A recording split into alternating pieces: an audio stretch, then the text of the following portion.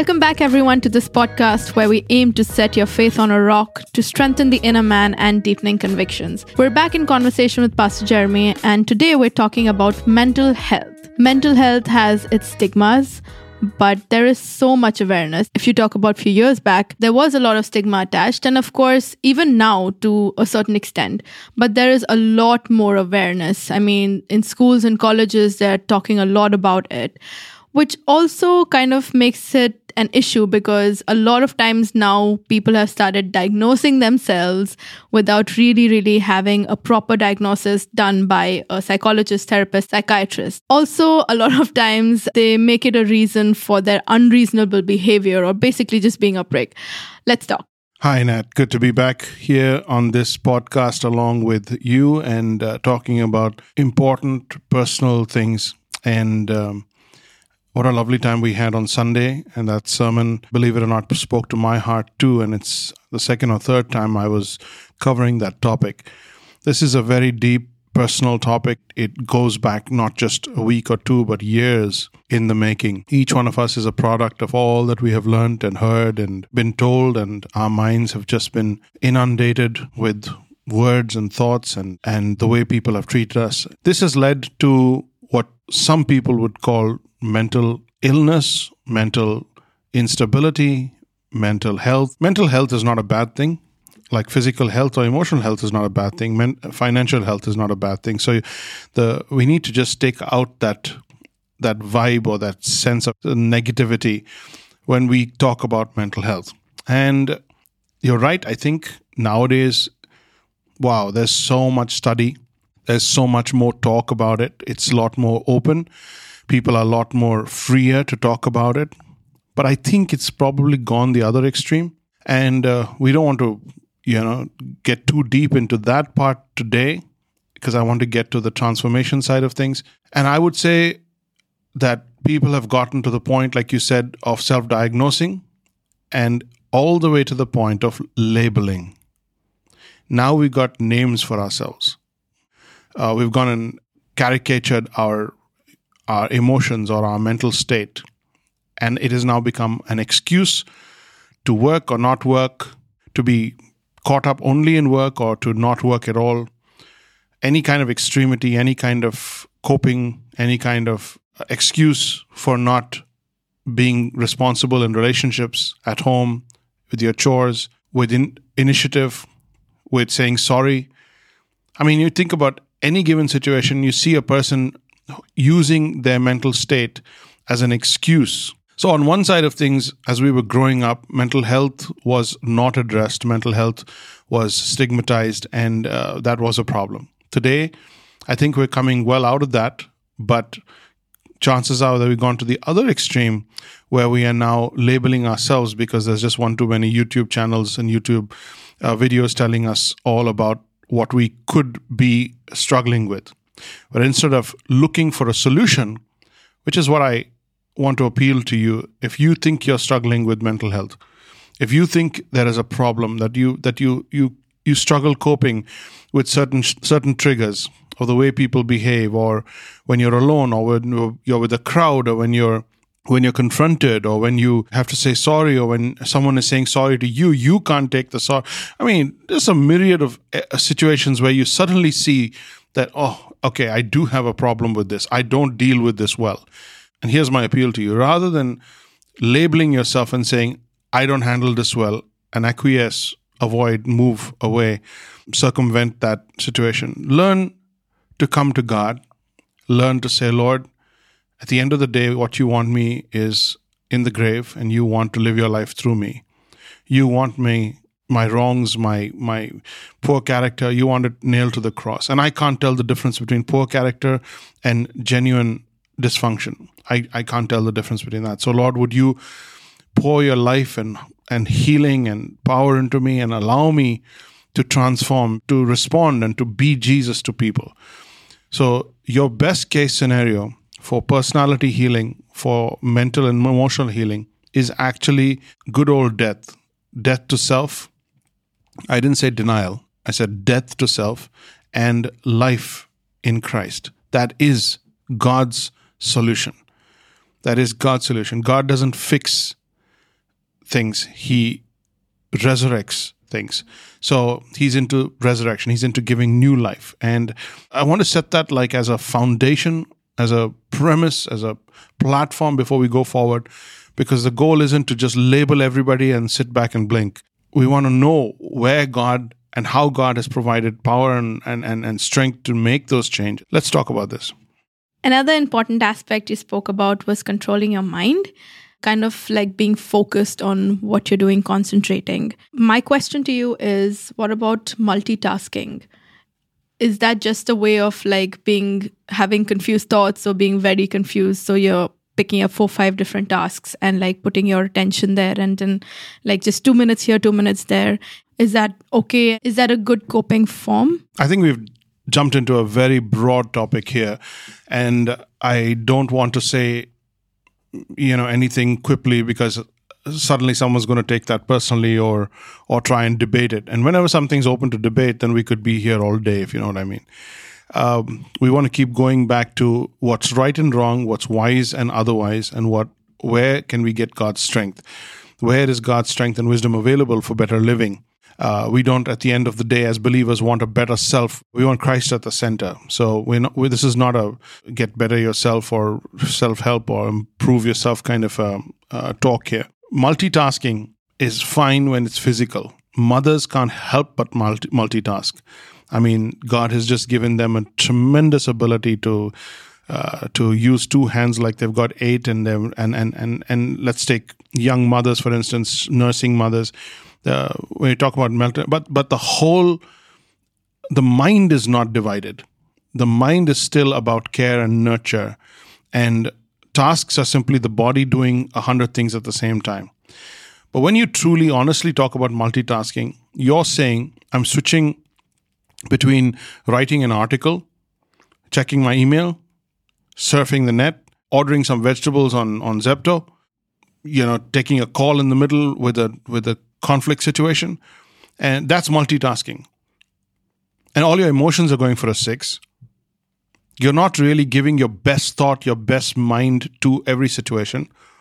Your kid walks into the room, they don't get your best. Someone calls you, they don't get your best. You're writing your article, you're not completely focused. So whether it's Pomodoro or whatever system you want to use, it's not about being focused all the time. It's about learning to be able to focus. It's about having a mind that's well tuned and equipped to focus should the need arise and when the need arises. You cannot be focused on one thing all the time, but you can give all your time to one thing for a shorter period of time, concentrated period of time. And I think in our day and age, in the day and age of 1,000 photos per minute or whatever, you just the number of thoughts that go through your mind as you scroll the gram or as you watch TV, it's just you've trained your mind to be all over the place. And what I was referring to on Sunday, as well as I would reinstate here, is I think we just need to give ourselves as next generation and the coming generations to reclaiming our minds, to reclaiming our thought processes, because it's the first step to actually controlling your thoughts. Because if you don't know or cannot watch what you're thinking and how you're thinking, controlling your thoughts is too far ahead of the game. You really need to start by saying, what am I thinking about right now? And how long have I been able to think about that? So multitasking is fine if it's physical. Multitasking is not a coping mechanism if you're a mother or if you're a mechanic or if you're doing something that where your engine or your baby or your your patient on the operation table needs everything to be done at once. I'm not talking about those situations, but when you start looking for distractions and you start doing many things at the same time simply because your mind isn't able to actually focus for more than a few seconds on one thing, that's when you've got to take an honest look at yourself and say, you know what, I need to learn how to focus. And that means doing some serious cutting off of media, phone lines, going into aeroplane mode, closing the door, waking up early in the morning, staying up late at night, finding quiet spaces in a city, perhaps if you're in my city of 28 million people, with construction happening all around, all sorts of noises and dogs and milkwallas and garbage guys and people ringing the bell. When you got all that disruption constantly vying for your attention, you've got to learn to shut things off. Get your family to back you up. Get somebody to back you up on that. And then shut down. You can start with 5 minutes. Start with 10 minutes. Just get to a place where you allow... Somebody was telling me not too long ago that cortisol levels are very high in the morning, around 6 to 8 o'clock in the morning, just naturally. I don't know where to go to prove that right or wrong, but the point is that is why meditation or being quiet or focused time, focused thinking is best early in the morning. You don't get up and immediately start the day, start running, start fretting, start fixing things. That's not the time of the day to be doing that. So you start the day with quietness, with calming down, anchoring down, and centering the soul, asking the bigger questions, focusing your thoughts on one thing, being able to just hone in on one thought, take a verse of scripture, stare at that scripture until that scripture lifts itself off the page and begins to become your driving thought for the day. You do that enough, you start learning scripture without trying to learn scripture. You start hearing God's voice without even trying to hear God's voice. And that's where the mind then becomes transformed by the renewing power of the Word of God, the washing of the water of the Word of God, as the Bible calls itself. You mentioned on Sunday to dismiss thoughts that are unpure, not lovely, unholy, etc., and replace them with the Word of God, thoughts of God. Then do you think we run the risk of repressing when we dismiss such thoughts? And you know what happens when we repress thoughts? You keep repressing, and further, a lot of times they become unresolved issues. What do you have to say about that? Okay, so if I get your question correctly, we're talking about what we should be doing as believers, which is checking our thoughts at the door. And as they come in, to dismiss them if they are not good or if they are not healthy thoughts, if they're not good for us. And replace those thoughts with God's thoughts or God's word. And then, of course, check to see whether it is a spiritual aspect or not. And then, of course, go ahead with that thought process. Now, your question is, if we did that continually, would we land up repressing some of the things we should be thinking about? Would we land up with a pile of unresolved issues? That is really a smart question. And I think we all need to give some attention to that. But let me begin with scripture. Paul's talking to the Philippian church, and in the 4th chapter of the Philippian letter, he says, finally, brothers, here's your grid. Here is the grids or the filters through which you want to pass your thought process through. He says, whatever is true, check for truth. If it's not true, that's it, done. It's out. Stop thinking. Replace it with a truth. Whatever is honorable, whatever is just, whatever is pure, whatever is lovely, whatever is commendable, if there is any excellence. Now we're talking standard.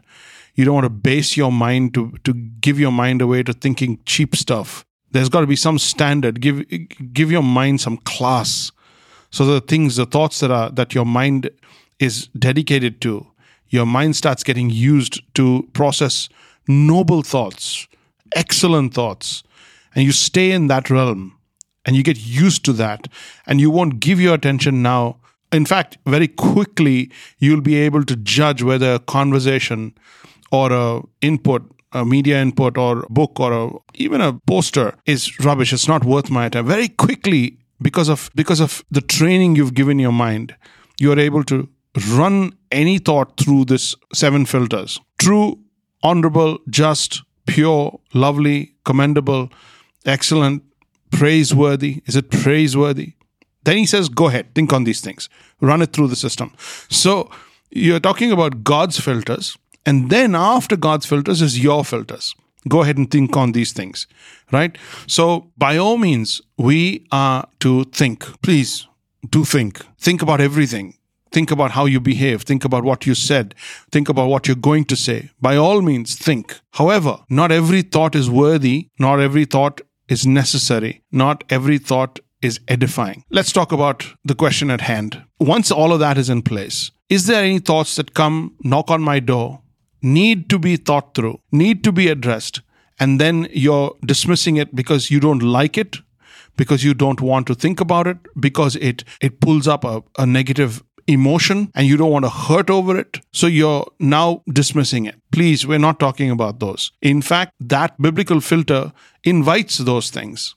It invites you to revisit your pain, revisit your brokenness. It invites you to go and look at your sin and then confess your sin. It invites you to meditate on God's laws so that God's laws would bring to life or point out the deadness of our soul. So there are things that we do need to think about, and there are things that we will end up leaving unresolved if we didn't think about it. So how do you know what that is and what to let through? Here it is. Philippians chapter 4 verse 8. Finally, brothers, whatever is true, whatever is honorable. So before your mind could actually decide, and you decide what is forming you, what is going to be your thought, first let God deal with it. Let God's word deal with it. God's spirit deal with it. So that's where Bible reading becomes the main thing. When you read the scriptures are God's thoughts, so they are irrelevant to your day. The scriptures are God's thoughts, so they are irrelevant to your day, because God is not living your life and your Wednesday and your Friday. God is on the throne. God is eternal. God is holy. God is far removed from all of these things. So his thoughts are lovely, whole. They are honorable. They are just. They are pure. They are true. They are commendable. They are praiseworthy. They are excellent. His thoughts are that.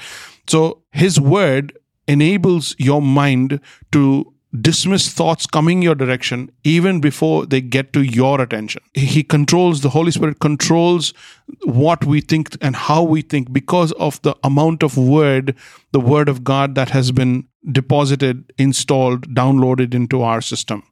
And that is why the scripture says, cleanse your mind by the washing of the word. Cleanse your mind by the washing of the word. So when we say, dismiss your thoughts, don't think on those things, we're not asking you to dismiss personal emotions that you need to work through, struggles that you've been, hurtful things that people have said in the past. We're not saying rehearse it so you get bitter about it. We're saying think about it in the light of transformation. Deal with it, find a solution, and move on. Hand it over to God and move on.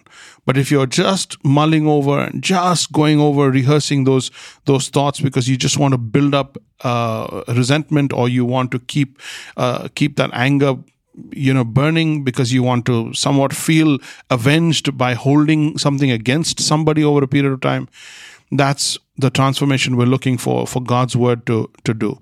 So I know this is not a comprehensive answer, because I would love to sit with you for a few hours and talk through the actual situations. Like, for instance, let's say your mom said something just a few months ago or a few days ago, and let's say you're not a little kid anymore. You're a grown woman, and now you're trying to deal with what she said, and it's based on a loving relationship that's been there for 20, 30, 40 years, but now you're trying to cope with that. Should you deal with it? Should you think through it? Should you address it? Or do you just dismiss it because, she's mom? What about what teachers have said while you were growing up? What about what some preacher said, or what a good friend said? What about something that happened to you, and in the context of that fight or that argument or that that altercation, you had to hear or feel or experience, let's say betrayal, let's say some lies were exposed, and now you know something that you were living thinking it was true all along. You get what I'm saying? There are real situations like that. And when that comes to your mind, we're not saying dismiss it because it's a negative emotion. You get what I'm saying? People here today, all over the place, are on YouTube, wherever, they're asking you to negate or to block negative thoughts. Negative isn't necessarily bad. You need positive and negative. You need you need the good with the bad. You need to address stuff. If there's cancer, you want to find it. If there is an infection, you want to kill it. So you need to address this stuff, but you need to address it with the wisdom of God, not with your emotions or how you feel about it. And that would then become unhealthy, because you're going to land up either resentful, or you're going to land up repressing it. And many of us have done that. In the practice of just putting away negative thoughts, negative feelings, we don't want to feel badly about somebody, or we want to we need that person, so we dismiss something they said because we really do value them, but what they said really hurt us. That kind of situation. We dismiss it, so we don't want to think about it. No, we need to think about it. We need to let God deal with that in your mind and heart. You need to forgive. You need to work through the forgiveness process. And remember, forgiveness is a process. Forgiveness is a calculated, signed approval of dismissal, that you're signing that check away. You're letting that go. I don't know how I could convince you that there is not enough positive in the world. There's a lot of negative. But if you just block out the negative, those things that are hurtful, painful, and messy in our lives don't have a chance of becoming a blessing, becoming something that God can use, if we don't stop to think about it. So, all that to say, don't dismiss negative thoughts or bad thoughts just because they're bad. I did say dismiss them, but dismiss them because they don't meet the standard, the requirement of what a holy, loving, God-serving mind like yours should be thinking about. That was really deep. And just connecting it to our previous podcast, the last week one, where we actually talked about when you're dealing with harsh realities, hurts, betrayal, behavior, etc., the entire process of forgiving and grieving. So you can go back to the second part of this podcast, where most of the time we're kind of talking about the entire concept of grieving and forgiving. And with that thought, we'll end this podcast. Thank you so much for tuning in. Don't forget to like and share this. Continue to send in your questions. We'd love to wrap up podcast around your queries. And we'll see you next time.